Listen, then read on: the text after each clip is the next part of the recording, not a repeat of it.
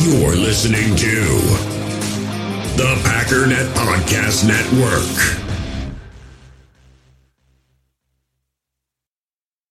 Another day is here, and you're ready for it. What to wear? Check. Breakfast, lunch, and dinner? Check. Planning for what's next and how to save for it? That's where Bank of America can help. For your financial to-dos, Bank of America has experts ready to help get you closer to your goals. Get started at one of our local financial centers or 24/7 in our mobile banking app. Find a location near you at bankofamerica.com/talktous. What would you like the power to do? Mobile banking requires downloading the app and is only available for select devices. Message and data rates may apply. Bank of America N.A., member FDIC.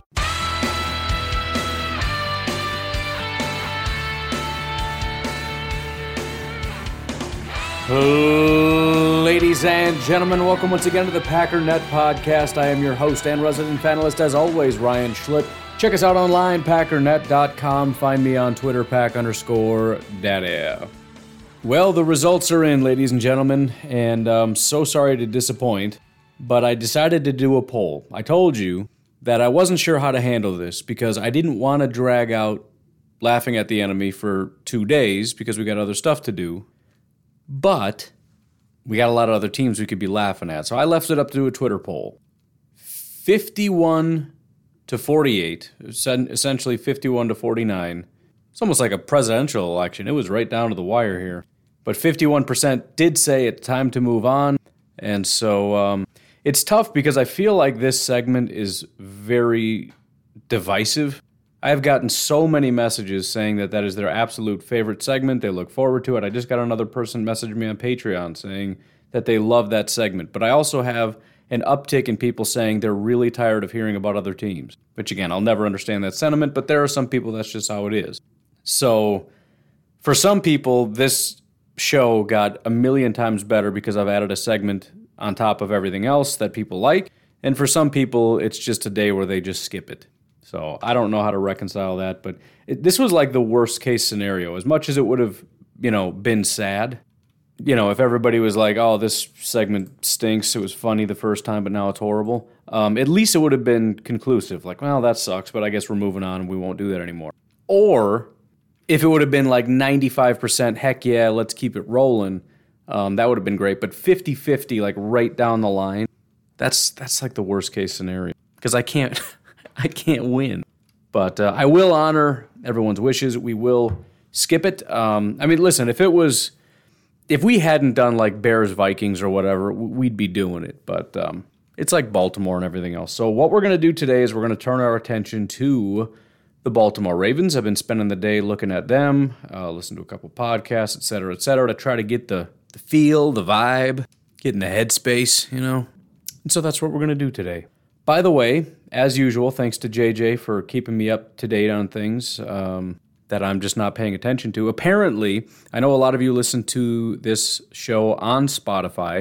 Even if you don't, if you have Spotify, if you could do me a big favor, Spotify just added, in fact, he just sent this to me. I'm going to do it myself as I explain this to you to make sure it's as easy as it sounds. But if you go to Spotify and type in the search Packers, which is, you could do Packernet, but I'm still number one on there, at least for me.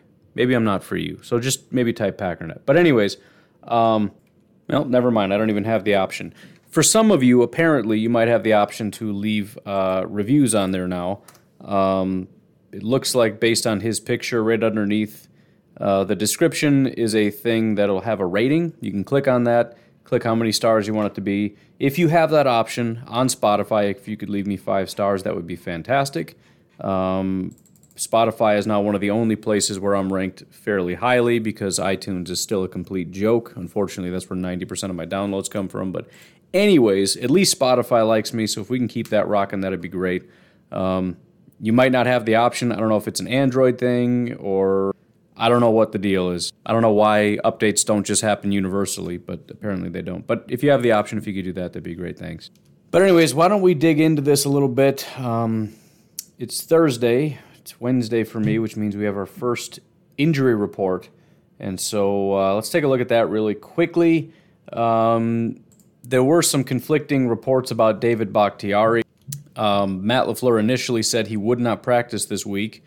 Within a matter of a few minutes, David Bakhtiari was seen on the practice field practicing in limited fashion. So I don't know his status for game time, but he is a limited participant. I would guess, just because I guess I'm skeptical that he won't play, but that's really not based on anything other than he just hasn't played all year, so I'm skeptical. Corey Bojorquez has a left knee injury, which is weird. He is a full participant, so he should be fine. Plus, oh no, he's lefty. Never mind. So I don't know what that means. Dominique Daphne did not participate with an ankle injury. Aaron Jones still has a knee injury, obviously, limited participant.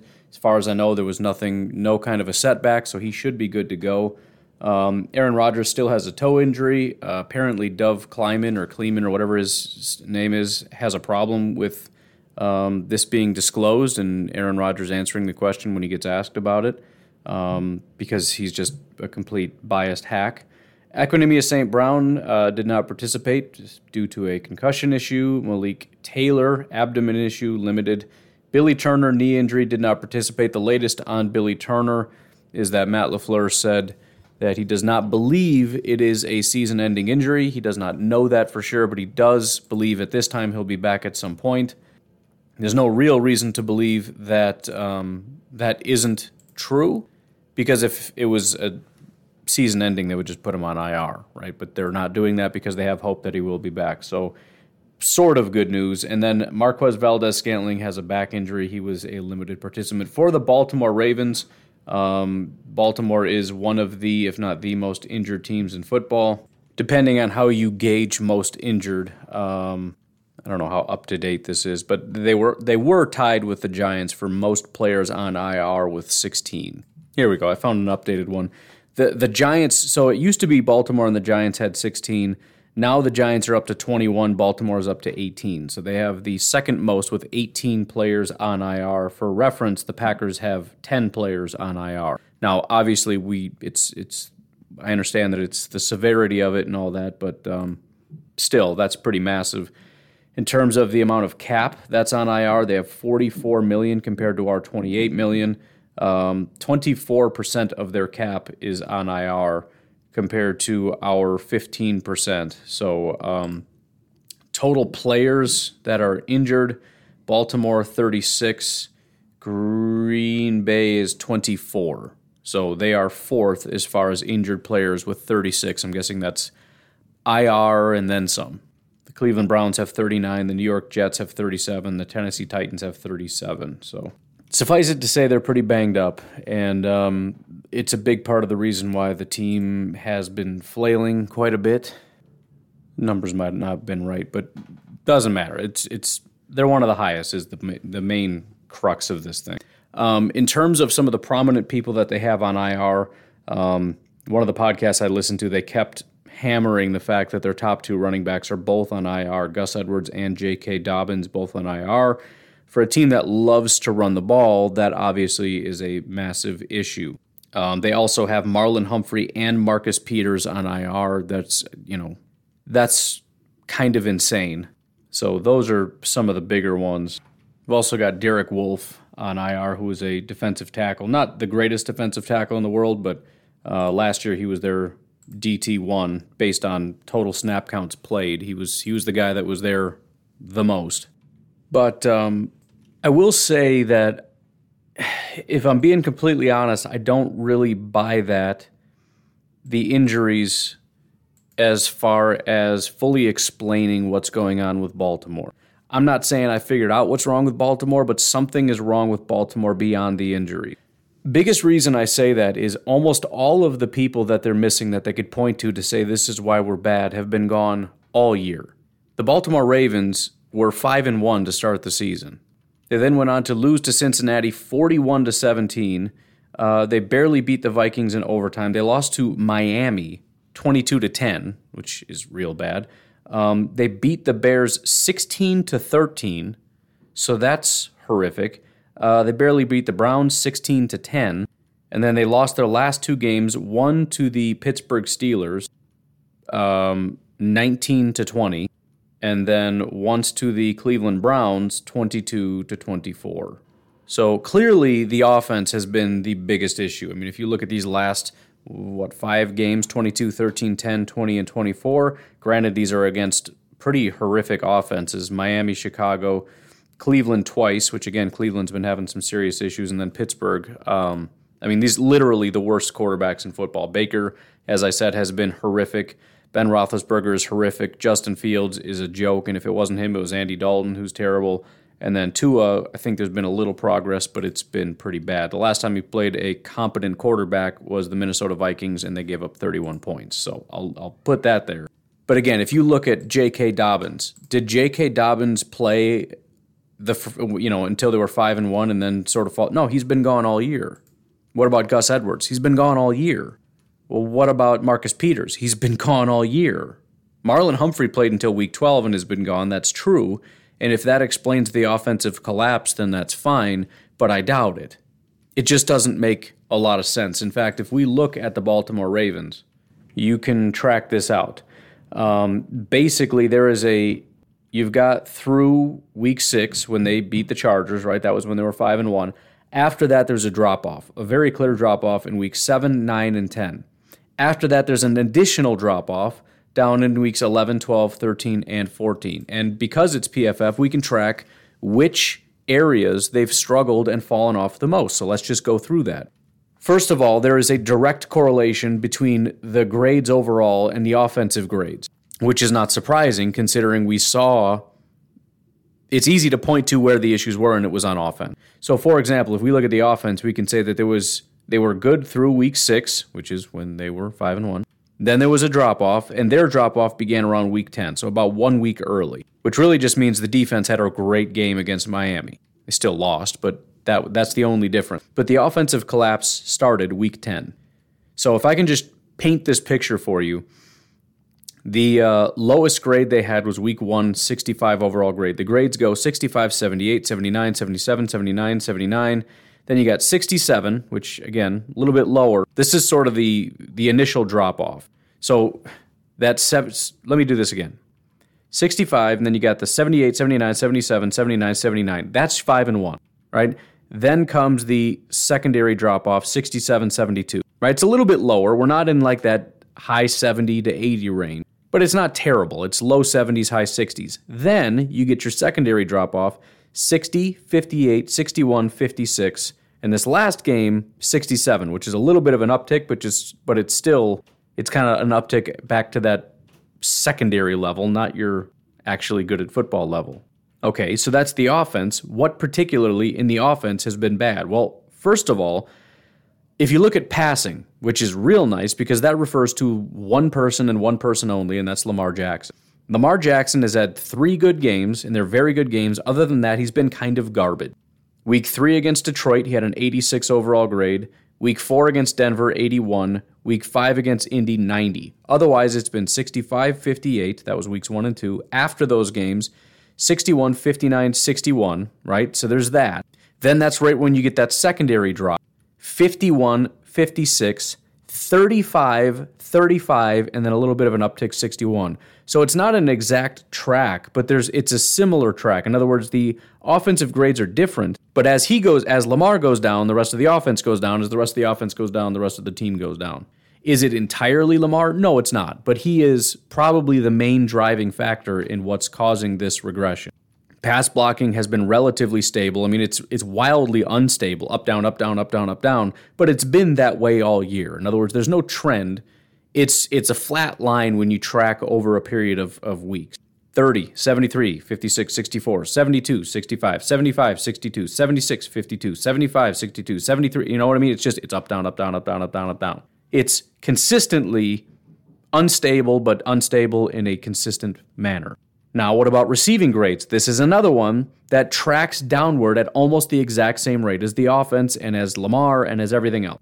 So you got week 1, which is down. Then you go up a little bit, although again, it's not exactly perfect, but you got your 66, and then you get 72, 69, 78, 75. That's kind of that same range where Lamar is doing well. Then you get your secondary drop, 65, 65, 66, and then you get your all-the-way drop, 59, 60, 66, 61, 62. Almost all low 60s after the mid-60s, which came after the sort of mid-70s. So again, right around week 6 in LA. I mean, really it's week 7, but Lamar and the receivers all dropped off around week 6. And then that secondary drop came week 10 against Miami. The rushing attack has been so wildly inconsistent, it's hard to put your finger on, but it is somewhat similar. Although they had some really bad games, like against Indy, they had a 45 overall, which is their worst game. However, weeks 2 through 6 are the only weeks in which they had really good games. Week 2, 77, week 3, 73, and then week 6 and 85. That's the same window between weeks 2 and week 6. After that, it goes down secondarily, 72, 69, 70, and then against, where is it? This time it's against Chicago, so it's 1 week later, 51, 60, 69, 66. So again, it's not exact, but there's still a similar regression in that area, right? They have not had any games like they had between the weeks of 2 and 6. Run blocking has also been very similar. Week 1 was down, then there's a series of good games between 2 and 6, again, primarily weeks 2, 3, and 6. Then you get your little bit of a drop-off until you get to Miami, when you just get 51, 63, 63, 61, and then a slight uptick last week in week 14. It's very, very similar across the board, but it's your quarterback, your receivers, your run blocking, and your rushing. It's really pretty much everything except pass blocking. Defense has not been that way. It's just kind of been bad all year. Now, they are a top 10 ranked defense. I'm just going based on what PFF is doing with their grade. And there's different ways that you can end up with bad overall grades or whatever, so it's, I don't know. It is what it is. The one thing that has been consistently getting better, and again, I've always said there's a high correlation between tackling and being a good defense. Their tackling has massively improved, starting right around the time that the offense has fallen off. Otherwise, it's really just wildly inconsistent. It's mostly around the 50 range for the overall defense, or 60 range. The only thing noticeable here is the tackling has gone way up. I mean, it was the first 4 games were 46, 46, 46, 43. Since Minnesota, 76, 74, 71, 78, and then a 46, but then a 63. So it seems like there's maybe an inverse tracking, although defense overall is just kind of all over the place. But if we put a little bit of an emphasis on tackling, it's somewhat safe to say that the defense has kind of gotten a little better, but not much. And again, remember, although the defense seems to be improved, they've gone up against some of the worst offenses in football. I mean, they didn't play the Jets, but Miami, Pittsburgh, Chicago, I mean, that sucks. Cleveland, who, again, didn't used to be terrible, but they're having similar issues to Baltimore where suddenly things are falling apart.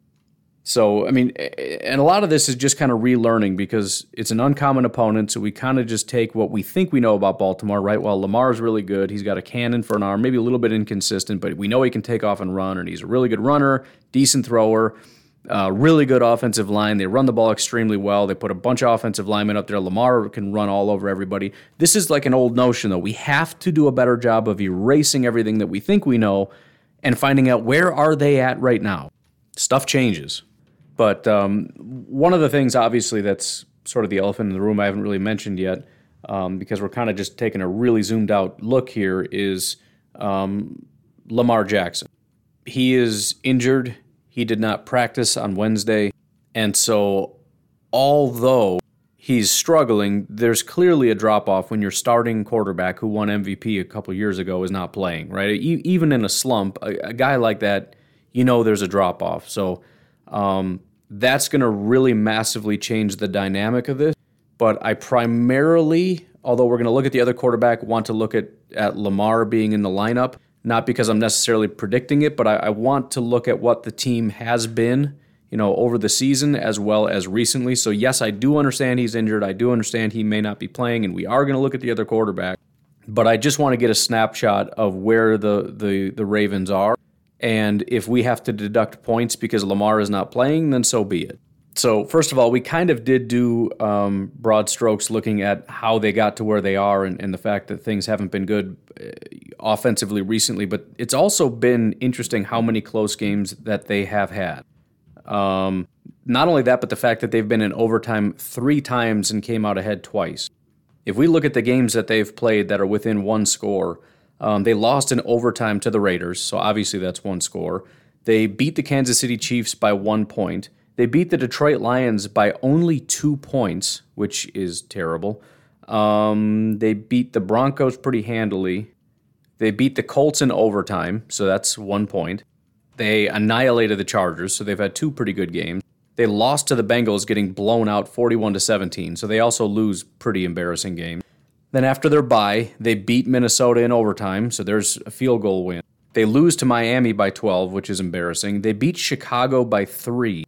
They beat Cleveland by 6, which is 1 score. They lost to Pittsburgh by 1, which is 1 score, and then they lost to Cleveland by 2. So that most of these games have been very, very, very close. I don't think they have a single, just 10-point win. They either lose by 1 score, or they blow out a team, or they get blown out.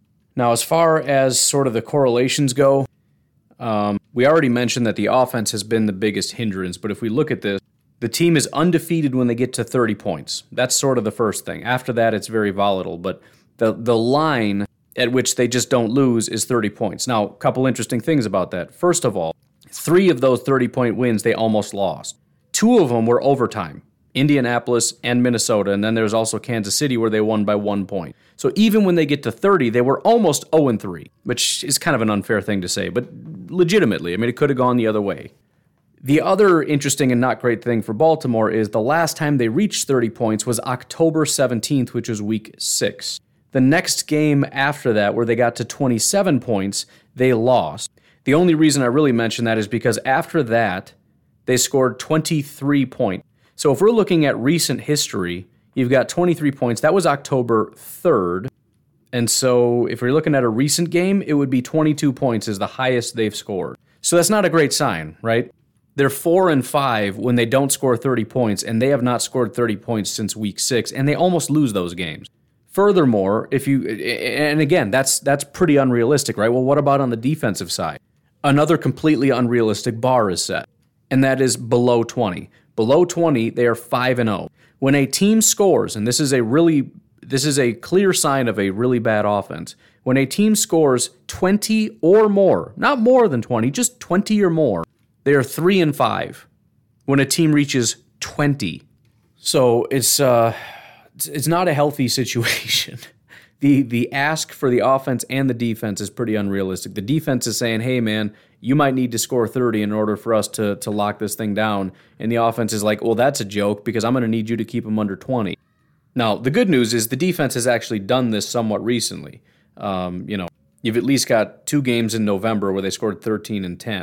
The other really crazy thing, and I guess it's not even that surprising because things are so unbelievably volatile with this team. There's no answers here. You could score 30 and lose. You can score 10 and win. It's such a weird team. I'm trying to find correlations anywhere else, and I just can't. Because, again, it kind of just doesn't matter. They're so up and down. Turnovers are almost a guarantee. If you turn the ball over a lot, you're going to lose, and if you don't, you win.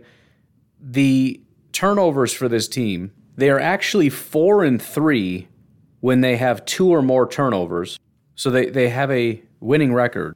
And the only game where they have more than 2 turnovers was against Cleveland. They had 4 turnovers, and they won the game 16-10. They are 1-1 with no turnovers. So it's 50-50. Defensive turnovers, technically they're undefeated when they have 2 or more turnovers, but they've only done it twice, and they won those games. So it's kind of a little bit of a correlation, I guess, but they're 2-2 with no turnovers. So it's, again, there's not a huge amount here. But I think maybe the biggest thing here is the team is living or dying based on the offense right now, because the only real correlation I can find is if you look at the offensive expected points compared to defensive expected points. In other words, kind of it's a metric, expected points added over the course of the game by your offense or your defense. When the Ravens' offense is negative, they are 1-3. 3.9, which is not very high, or higher, they're undefeated. If you look at defense, though, it's really just not that way. Granted, when they have really high double digits, they're undefeated, but that's only happened 3 times. And the fact of the matter is their defense has been negative most of the time, which I wonder if I want to say negative is actually positive for defense, but it doesn't seem that way based on what I'm seeing. But they're 5-4 with negative defensive performance. And I can tell based on the scores that negative is bad for the defense as well. So it kind of looks to me like the expected points are saying the defense has been below average most of the year, but it hasn't necessarily correlated very highly with winning and losing. The offense, though, is where it's at. When the offense performs well, they win. When the offense does not perform well, they don't win, which makes sense because what did we just look at with PFF?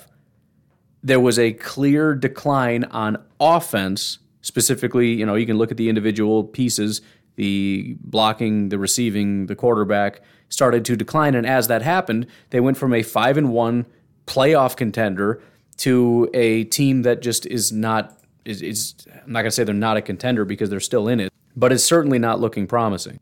So as the offense has gone, the team has gone. Which actually, I've never actually looked at that for the Packers before. It's kind of interesting. The Green Bay Packers are winless when the offense is negative, which has only happened twice. Once was the Kansas City Chiefs game where it was surprisingly just barely negative. And then the New Orleans Saints game was almost negative 15, which is brutal.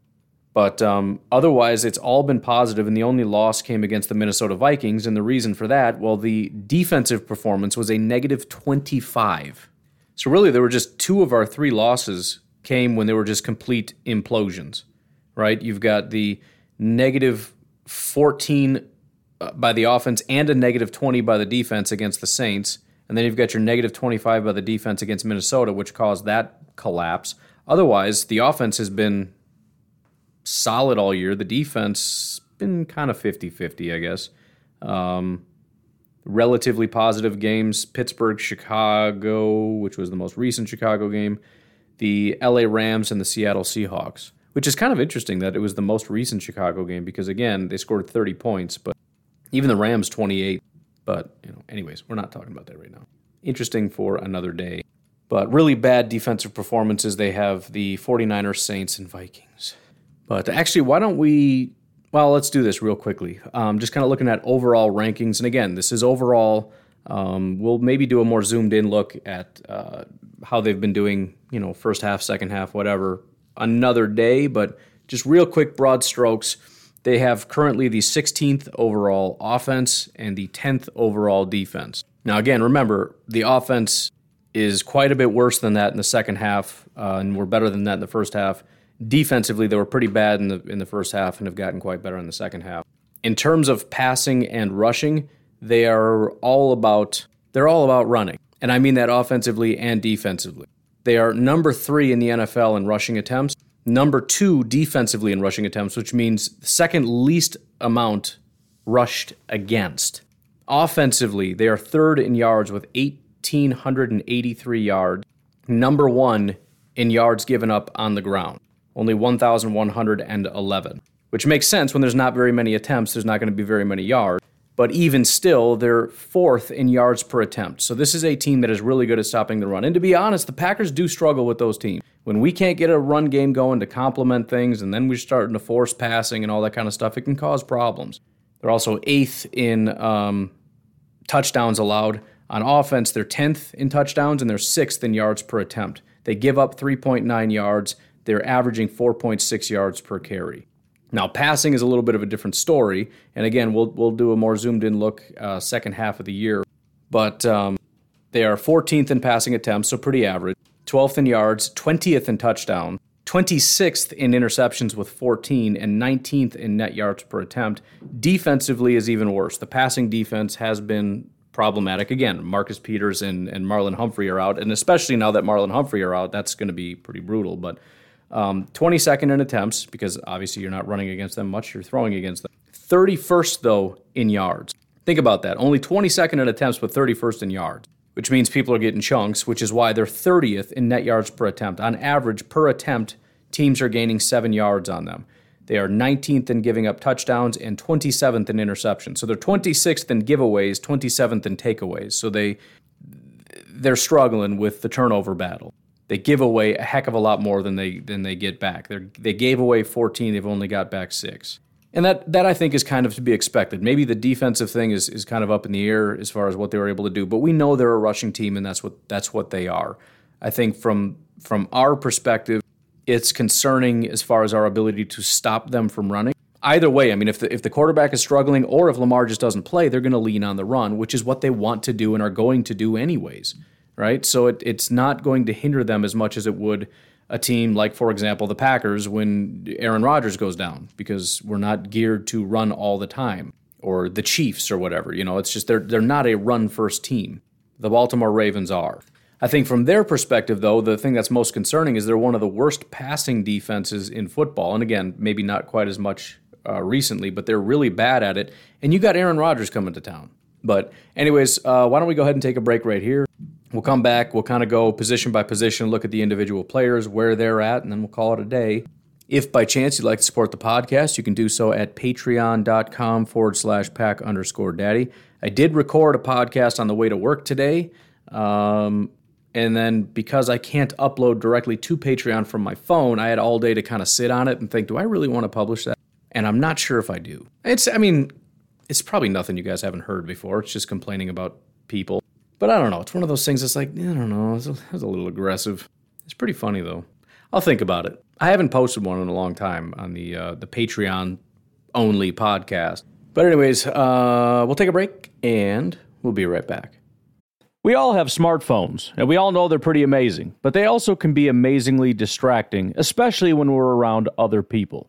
So US Cellular wants us to reset our relationship with our phones by putting down our phones for $5. That's right, a company that sells phones wants us to put down our phones. And to see what we find, learn more at uscellular.com/built-for-us.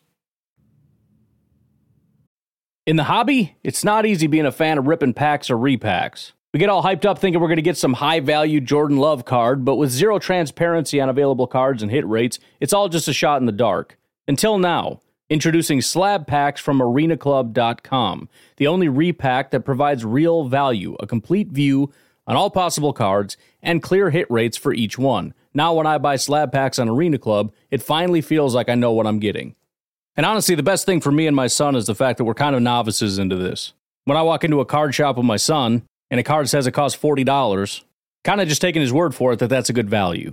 So I appreciate the transparency on grading, as well as just getting excited about seeing what you could potentially get. Right now, you can get 10% off your first purchase by going to arenaclub.com/packdaddy. Wow, that's crazy offer. 10% off a $400 slab pack. That's $40 right there. Anyways, that's arenaclub.com/packdaddy for 10% off your first purchase. When you need mealtime inspiration, it's worth shopping Kroger, where you'll find over 30,000 mouth-watering choices that excite your inner foodie. And no matter what tasty choice you make, you'll enjoy our everyday low prices, plus extra ways to save, like digital coupons worth over $600 each week. You can also save up to $1 off per gallon at the pump with fuel points. More savings and more inspiring flavors make shopping Kroger worth it every time. Kroger, fresh for everyone. Fuel restrictions apply. Before we continue, I just want to say I'm about to lose a bet, and I'm very upset that I'm going to lose it. I had bet that Urban Meyer would be fired before the season ended. I don't think I'm going to win that bet, but it is a crime against humanity that I'm going to lose this bet.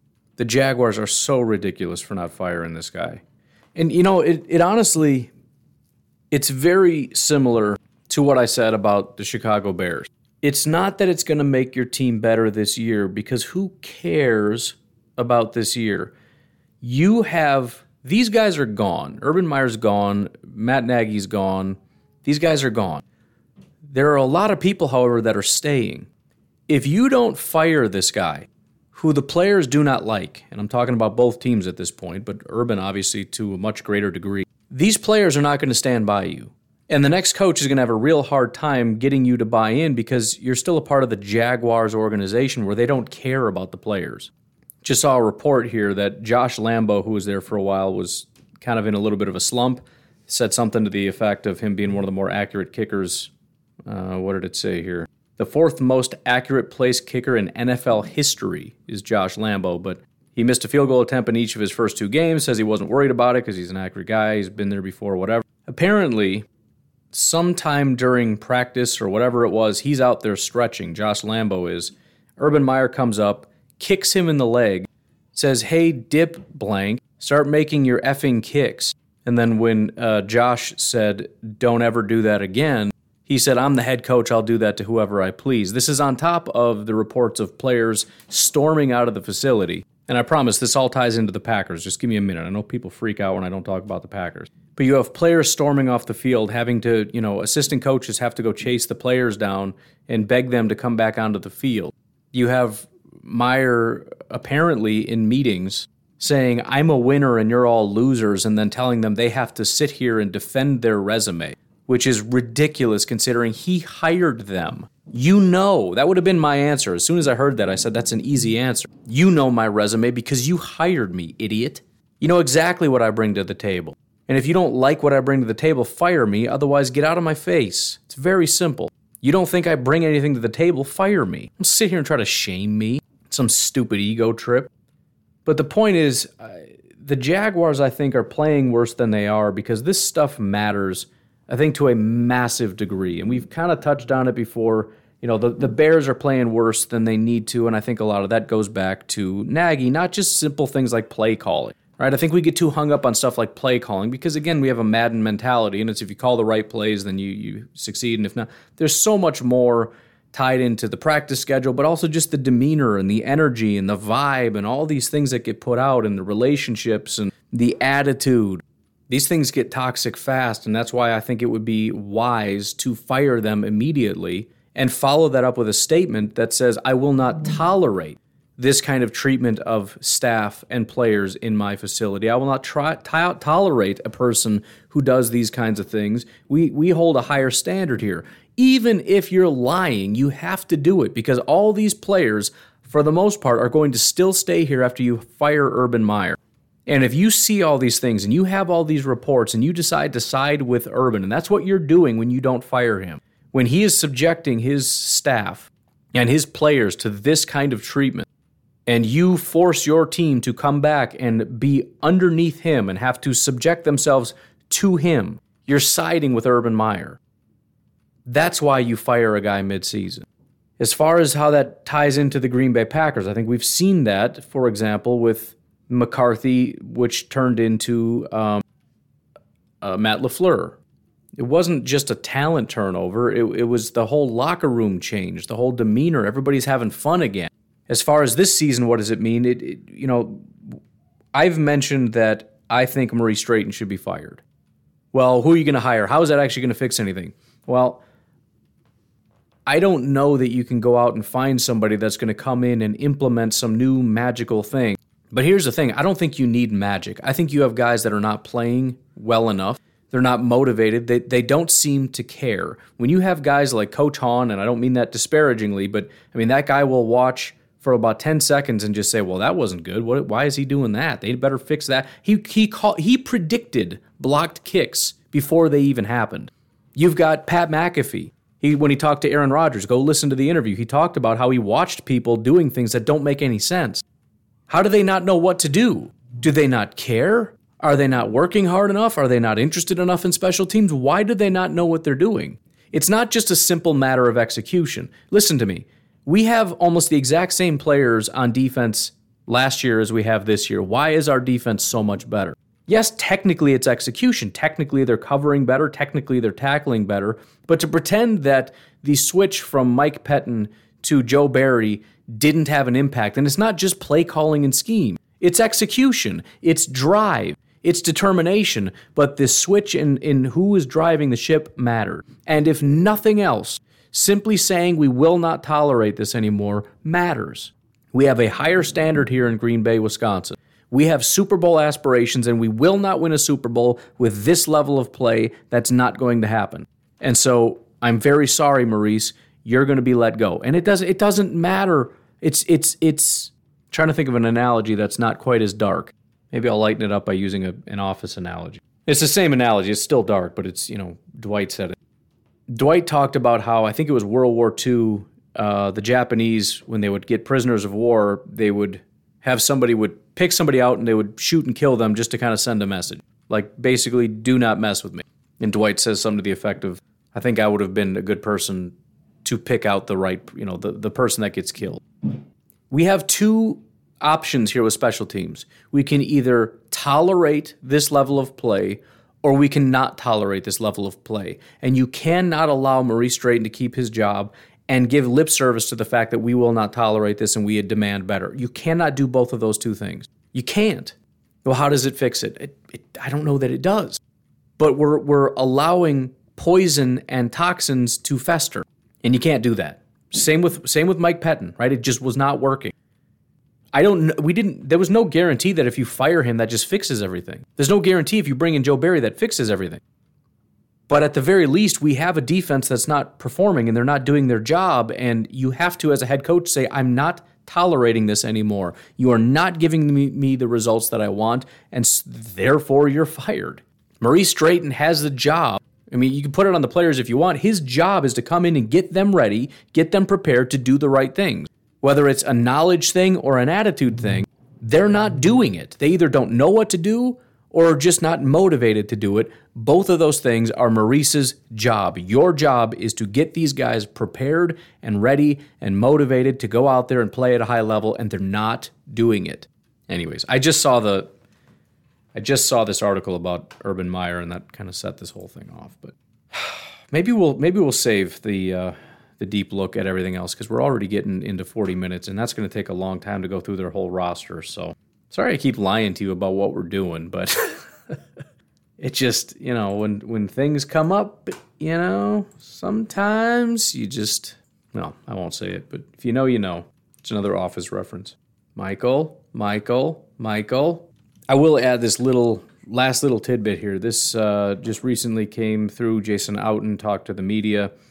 Jason Outen on Josiah DeGuara, quote, "He's clicking on all cylinders. He's coming alive in every facet. Been playing the long game with my man Josiah DeGuara. You guys know I've been a huge fan of Josiah. Been a big believer in him. Took some slings and arrows over that guy. I kept supporting him, and he kept getting hurt. And then when he did play a little bit, he wasn't obviously massively impactful because he played like one game. So people were kind of giving me side-eye about Josiah. But, man, he's starting to come alive, and I'm digging it. I'm still confident that this is going to end up he's going to be a big factor on this offense, and I'm excited to see it. I didn't sell my stock in Josiah DeGuara yet, and I think it's going to pay off. But anyways, I'm going to leave it at that. You folks have yourselves a fantastic day. I will talk to you tomorrow when we will dig in even more on the Baltimore Ravens. I did ask for some questions. I had solicited some questions. I was planning on getting to those as well, but I guess we'll wait until tomorrow. If you have some more questions and you are a patron, you can get in there and ask some Baltimore Ravens specific questions. Otherwise, again, have a good day. Talk to you tomorrow. Bye-bye.